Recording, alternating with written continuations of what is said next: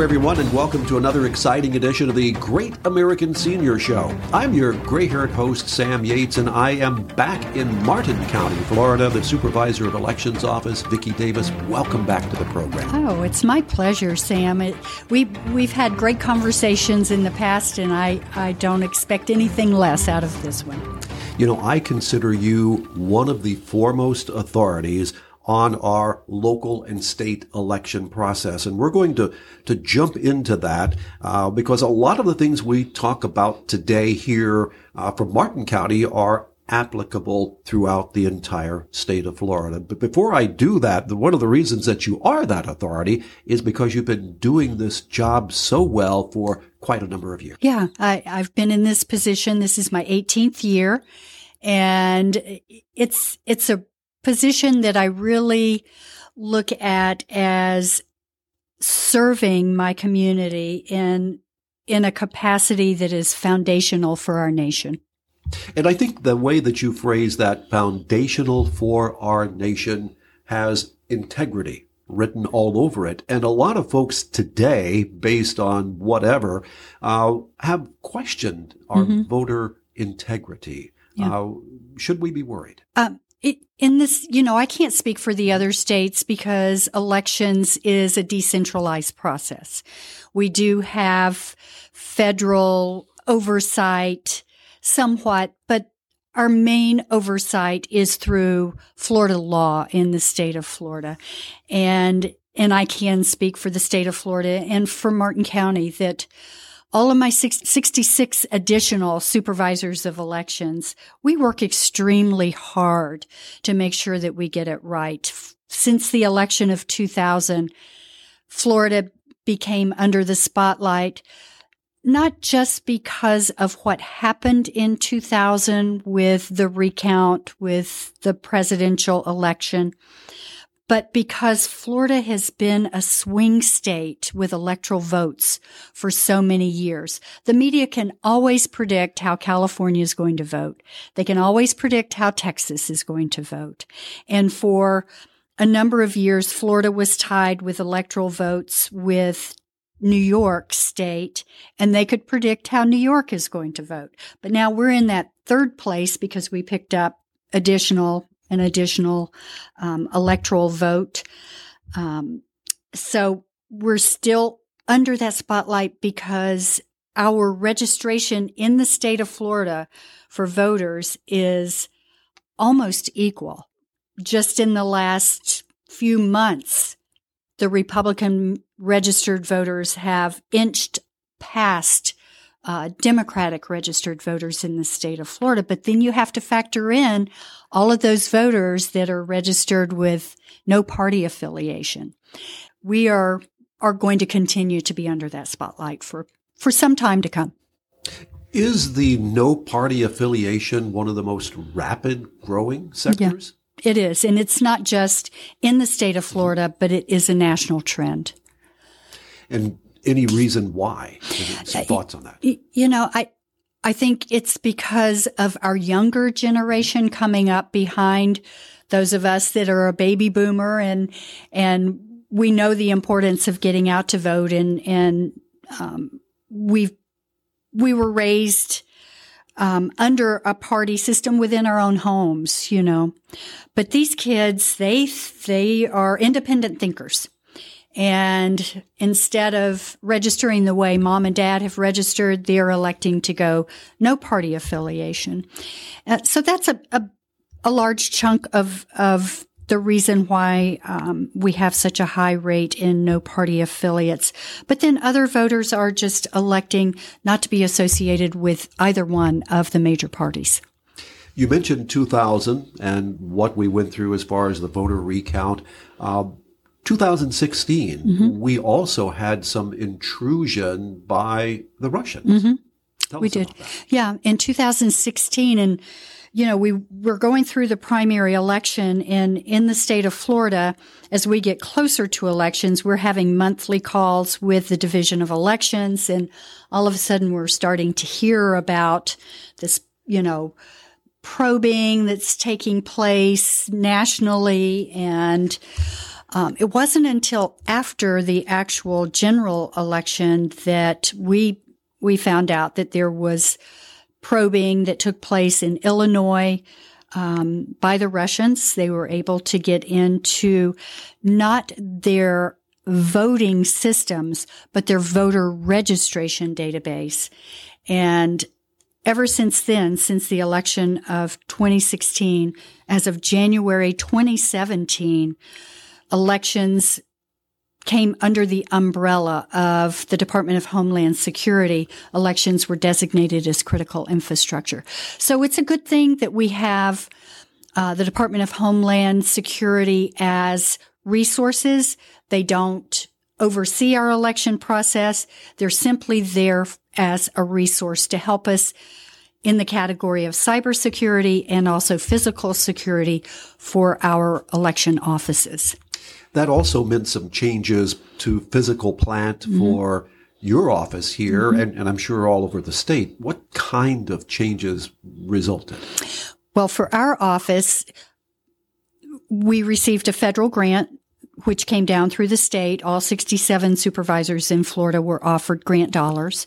And if you were to drive up to our office, you would see black bollards up in front of the office. And if you were to go around to the east side of the building, we have a large generator on the side of the building, and there are bollards around the generator. And that was one of the recommendations through a physical security walkthrough by a member, an agent from the Department of Homeland Security. The bollards are to protect my staff up front, to protect the front from any type of vehicle coming into the building itself, try to slow it down somewhat. Same thing with the generator. They also recommended a number of additional cameras throughout the building and on the outside of the building. Through a federal grant, we were able to replace all of the glass, including doors, on our building with hardened glass for extra security measures. So, yeah, you have to think outside of just cybersecurity, which is a huge issue, but think physical security as well. How to protect the building, how to protect the warehouse where the equipment is stored, where ballots are stored that we're required by law, federal and state law, to maintain and retain for 22 months. So all of those different scenarios have to be factored in.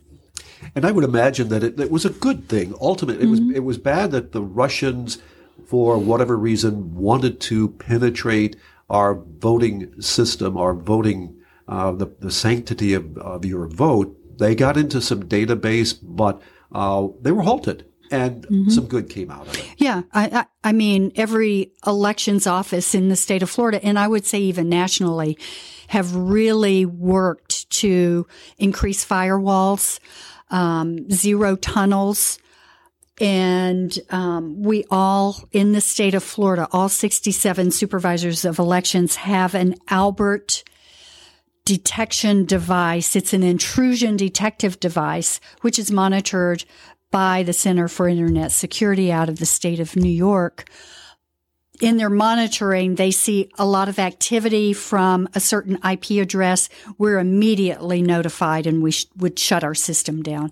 Thankfully, nothing like that has happened here in the state of Florida. But, the Russians are kind of signaling even now that they have their eye on this election cycle and especially the 2024. And I think based on what is going on in Europe, the Ukraine war, the Putin war, as many people are calling it, that's going to keep everyone on their toes for, as you say, probably well into the next presidential election. Oh, for sure.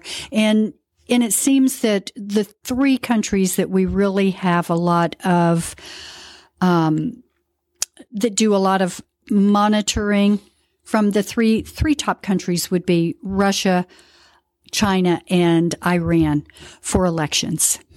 Yeah. So we've gotten a lot of that behind us now. And so I wanted people to understand that their voting is secured, their vote is secured. Let's talk about the process itself. We touched upon it in our previous episode, but we have some very important dates coming up. Mm-hmm. Yeah. August 23rd is the primary election. For those that do vote by mail, we are required by federal law and also then Florida law, because Florida has to codify what the federal government puts in place for the most part. We mail our ballots to our military and overseas voters 45 days before an election, 40 days for those that live domestically within the United States. So voters that do vote by mail, elect to vote by mail, they like to know when their ballot's going to go out. So jot down, take note, 40 days prior to an election, your ballot's going to go out in the mail. And 29 days prior to an election is the last day that someone can register as a new voter or change their party. And the party change is very important in the state of Florida because we are a closed primary state. In that vote for mail process, just to make sure our folks know and who are listening, you have to request it. There's not a blanket mailing of ballots out to anyone. You have to request to vote by mail. We've always, in the state of Florida, had to request a vote by mail ballot. The state of Florida has never just blanket sent out ballots to every registered voter, which I think is a really good safeguard that's in place. And I think that's important to know because we have had such an influx of people into our state from other states. So that's important that they know. Two things. Voter registration drives and seniors who may be in a facility, whether it be a nursing home or assisted living. Touch on those. Yeah. Voter registration drives, we're always out in the community, and my community outreach coordinator, Kiri Anderson, is constantly out in the community. You know, it feels so good to be able to be back out in the community, Sam, because for 2 years we were not able to be out there and you know, interfacing with our voters. We enjoy that process, and Kiri's a natural at it. So we have a calendar of events and where the drives are going to be held on our website at martinvotes.gov. For nursing homes, assisted living, ALF facilities, we do go in, Kiri goes in to those facilities and registers individuals to vote or change their address and or have them fill out a form for a vote by mail ballot. And then we do have supervised voting. She will go back in with a team of poll workers for those individuals to actually vote their ballots and help them through that process. This is all such a huge process. You have 9 employees, if I recall right. Correct. And it could not be accomplished unless you had other people who step forward and say, I would like to be a poll worker, or I would like to take part in the process in some way. What are the positions and how can someone do that? Yeah. We need help in the area of working as a poll worker through early voting for election day, which is a very long day. We kind of lose some of our voters there when they find out the hours, and I will let Kiri share that in a different episode. And we need help at the ballot boxes, drop boxes, monitoring that process. We always hire temp staff to answer phones for us, and we hire temp staff. I hire temp staff to help us with the canvassing process, because that's a whole nother process in and of itself. When we receive those vote by mail ballots back in-house, we're required by Florida law to verify every signature on every ballot envelope with the signature in our database or signatures in our database. And so we need temp staff for that. But when those ballots go before the canvassing board, we need a team of individuals that one will slit the ballots open. It goes to a table. Individuals will sit there and remove the ballot from the envelope. And then those ballots go to the high-speed tabulator for tabulation. And Currently, for the upcoming primary, we have over 30,000 requests in the system. Already. Yeah, already. So it takes time. It takes time to run those ballots, and it's open to the public. People can come in and watch the process, watch the tabulation process, and individuals can always come in. We're required by statute to pre-test every piece of equipment that we have that's going to be deployed into the field prior to every election. Plus, we have to publicly test a number of those pieces of equipment. So the public can come in during that process and watch the testing of the equipment. And I certainly want to say, for those who want to watch the process or who want to come in and be observers, I'm going to ask that you put on your adult hat and be an adult. One of my pet peeves, people act like absolute, and I'm choosing my words very carefully, they act like idiots sometimes. And the other word that I wanted to use, I won't use because this isn't an adult program, but be an adult and be on your best behavior, because these people are working so hard to make sure that your right to vote is sacred. Absolutely. And that is the preeminent goal that we work towards, is making sure that the entire process is safe, it's secure, it's transparent, and reliable and credible, all at the same time. Accurate, I know that I asked earlier, and I'm watching that we're getting close to the wrapping up our second episode. I want to come back and talk with Carrie. Mm-hmm. I know that she has an excellent story to tell, and as a matter of fact, she has that title, storyteller, and I'm going to ask her why she has that title and let her do a bit of explanation. But before we go, any additional item that we really haven't touched on that is critical that we should touch on? Yeah, I would really like to leave voters with the thought and the knowledge that the voting equipment is not connected to the internet. So you don't have to worry about the equipment where you cast your vote, you placed your ballot through that piece of voting equipment, that scanner, that it's going to be tampered with, because it is not ever connected to the internet.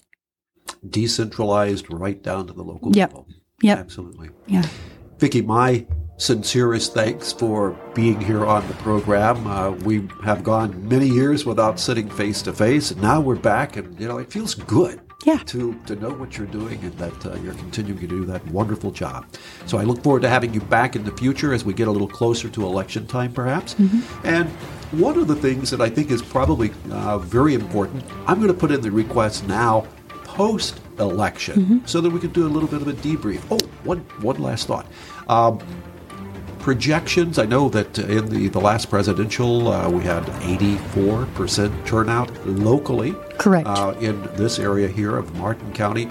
Some thoughts and projections for voter turnout for our Martin County residents. Yeah, for Martin County, we're projecting between 36 to 40% turnout for the primary, which, please, if you're a primary voter, encourage your neighbors, encourage your family to get out and vote, because many of our local elections are determined in that primary election. So it really is a very important election. Participate in it.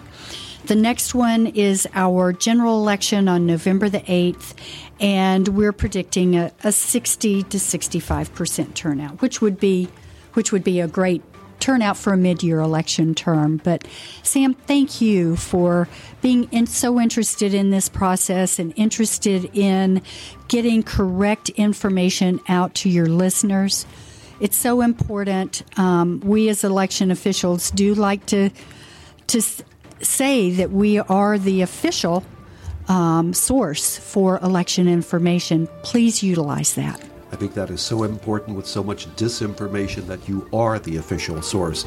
And I have to say that I'm taking great joy in this thing called podcasting that is opening up so many doors to get information out.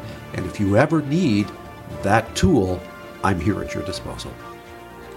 Absolutely. Yes. Thank you, Sam. You're a superhero. Oh, likewise. There's a story behind that, but we won't go into it today.